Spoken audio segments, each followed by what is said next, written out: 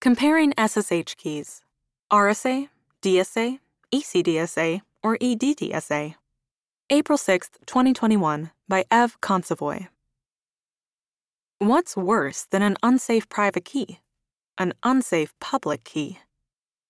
The secure and secure shell comes from the combination of hashing, symmetric encryption, and asymmetric encryption. Together, SSH uses cryptographic primitives to safely connect clients and servers.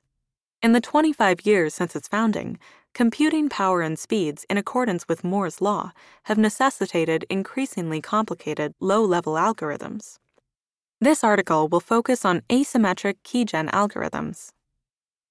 As of 2020, the most widely adopted algorithms are RSA, DSA, ECDSA, and EdDSA. But it is RSA and EdDSA that provide the best security and performance. Encryption within the SSH protocol. SSH is used almost universally to connect to shells on remote machines. The most important part of an SSH session is establishing a secure connection. This happens in two broad steps: negotiation and connection, and authentication. Negotiation and connection. In order for an SSH session to work, both client and server must support the same version of the SSH protocol. Modern clients will support SSH 2.0, as SSH 1.0 has identified flaws. After coming to a consensus on which protocol version to follow, both machines negotiate a per-session symmetric key to encrypt the connection from the outside. Generating a symmetric key at this stage, when paired with the asymmetric keys in authentication, prevents the entire session from being compromised if a key is revealed.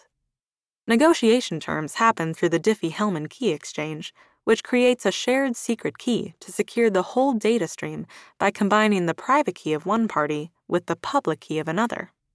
These keys are different from the SSH keys used for authentication.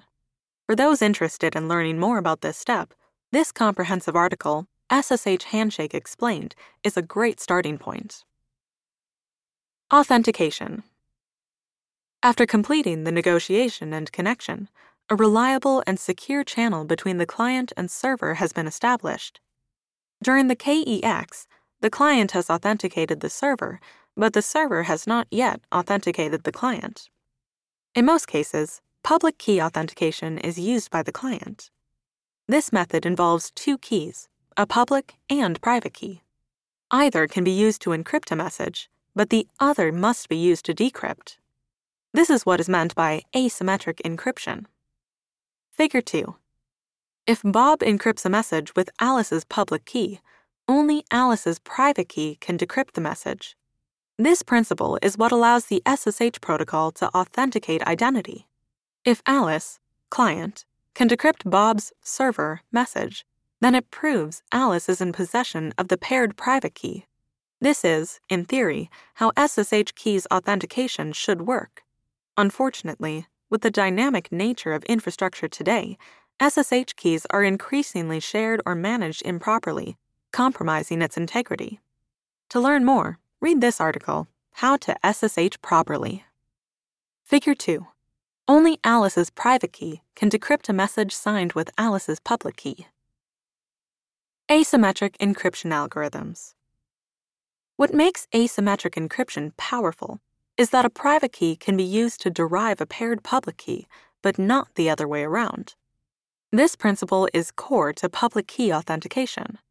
If Alice had used a weak encryption algorithm that could be brute forced by today's processing capabilities, a third party could derive Alice's private key using her public key. Protecting against a threat like this requires careful selection of the right algorithm. There are three classes of these algorithms commonly used for asymmetric encryption: RSA, DSA, and elliptic curve-based algorithms. To properly evaluate the strength and integrity of each algorithm, it is necessary to understand the mathematics that constitutes the core of each algorithm. RSA, integer factorization. First used in 1978, the RSA cryptography is based on the held belief that factoring large semi-prime numbers is difficult by nature. Given that no general-purpose formula has been found to factor a compound number into its prime factors, there is a direct relationship between the size of the factors chosen and the time required to compute the solution. In other words, given a number n equals p times q, where p and q are sufficiently large prime numbers, it can be assumed that anyone who can factor n into its component parts is the only party that knows the values of p and q. The same logic exists for public and private keys. In fact, p and q are necessary variables for the creation of a private key, and n is a variable for the subsequent public key. This presentation simplifies RSA integer factorization. For those interested in learning more, click here. DSA, Discrete Logarithm Problem in Modular Exponentiation. DSA follows a similar schema as RSA, with public-private key pairs that are mathematically related. What makes DSA different from RSA is that DSA uses a different algorithm. It solves an entirely different problem using different elements, equations, and steps. While the discrete log problem is fun, it is out of scope for this post. What is important to note is the use of a randomly generated number, m, used with signing a message along with a private key, k. This number, m, must be kept private. More on this later. ECDSA and EdDSA, Elliptic Curve Discrete Logarithm Problem. Algorithms using elliptic curves are also based on the assumption that there is no generally efficient solution to solving a discrete log problem. However, ECDSA/EdDSA and DSA differ in that DSA uses a mathematical operation known as modular exponentiation, while ECDSA/EdDSA uses elliptic curves.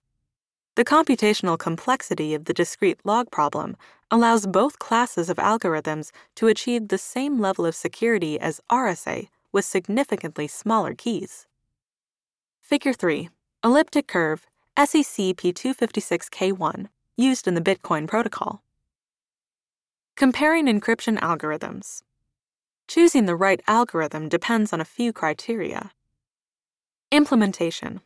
Can the experts handle it, or does it need to be rolled? Compatibility.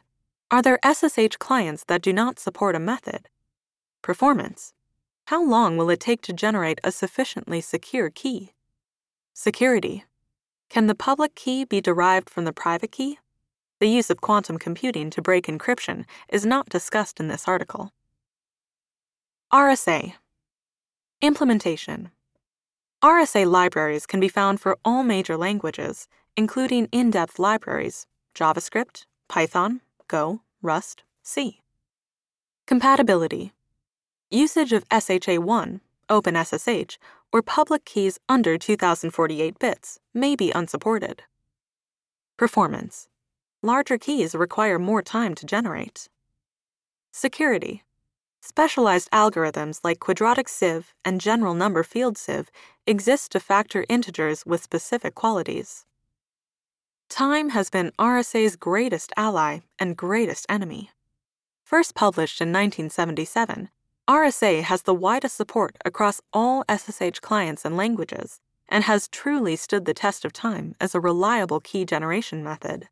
Subsequently, it has also been subject to Moore's law for decades, and key bit length has grown in size. According to NIST standards, achieving 128-bit security requires a key with length 3072 bits, whereas other algorithms use smaller keys. Bit security measures the number of trials required to brute force a key. 128-bit security means 2 to the 128th power trials to break. Figure 4. NIST 2020 recommendations for RSA key bit length, factoring modulus. DSA. Implementation. DSA was adopted by FIPS 184 in 1994. It has ample representation in major crypto libraries, similar to RSA. Compatibility. While DSA enjoys support for PUTTY-based clients, OpenSSH 7.0 disables DSA by default.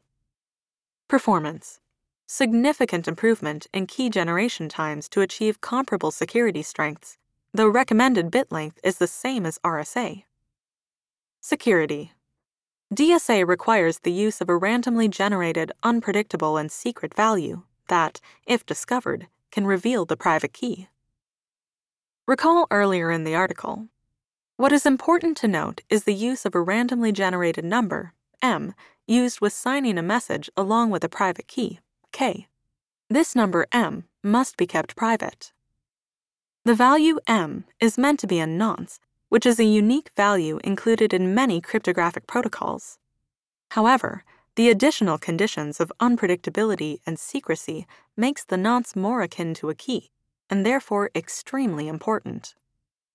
Not only is it difficult to ensure true randomness within a machine, but improper implementation can break encryption. For example, 1. Android's Java secure random class was known to create colliding R values.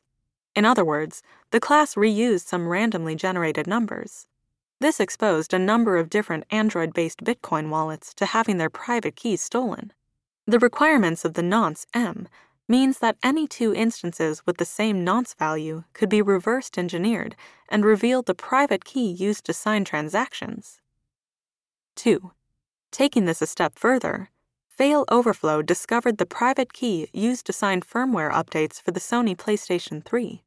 In other words, programmers could write their own code, sign it with the revealed private key, and run it on the PS3.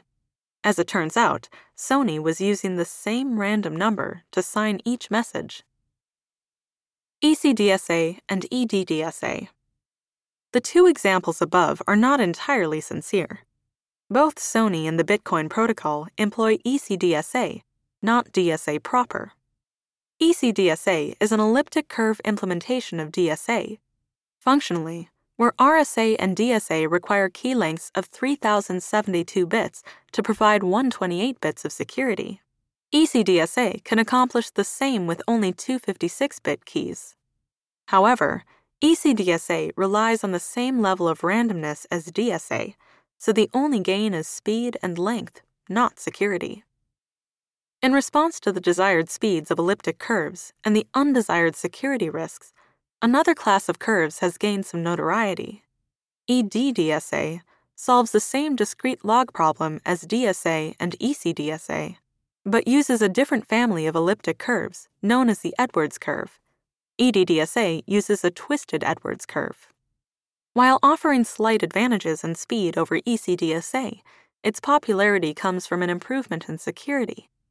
Instead of relying on a random number for the nonce value, EdDSA generates a nonce deterministically as a hash, making it collision-resistant. Taking a step back, the use of elliptic curves does not automatically guarantee some level of security. Not all curves are the same. Only a few curves have made it past rigorous testing. Luckily, the PKI industry has slowly come to adopt Curve 25519, in particular for EdDSA. Put together, that makes the public key signature algorithm ED25519. Implementation. EdDSA is fairly new. Crypto++ and CryptLib do not currently support EdDSA. Compatibility. Compatible with newer clients, ED25519 has seen the largest adoption among the Edward curves, though NIST also proposed ED448 in their recent draft of SP 800-186. Performance. ED25519 is the fastest performing algorithm across all metrics. As with ECDSA, public keys are twice the length of the desired bit security. Security. EdDSA provides the highest security level compared to key length. It also improves on the insecurities found in ECDSA. Conclusion. When it comes down to it, the choice is between RSA 2048 and 4096 and ED25519, and the trade-off is between performance and compatibility. RSA is universally supported among SSH clients, while EdDSA performs much faster and provides the same level of security with significantly smaller keys. Peter Ruppel puts the answer succinctly. The short answer to this is, as long as the key strength is good enough for the foreseeable future, it doesn't really matter. because here we are considering a signature for authentication within an SSH session. The cryptographic strength of the signature just needs to withstand the current, state-of-the-art attacks. Link: ED25519 for SSH. Just don't use ECDSA or DSA.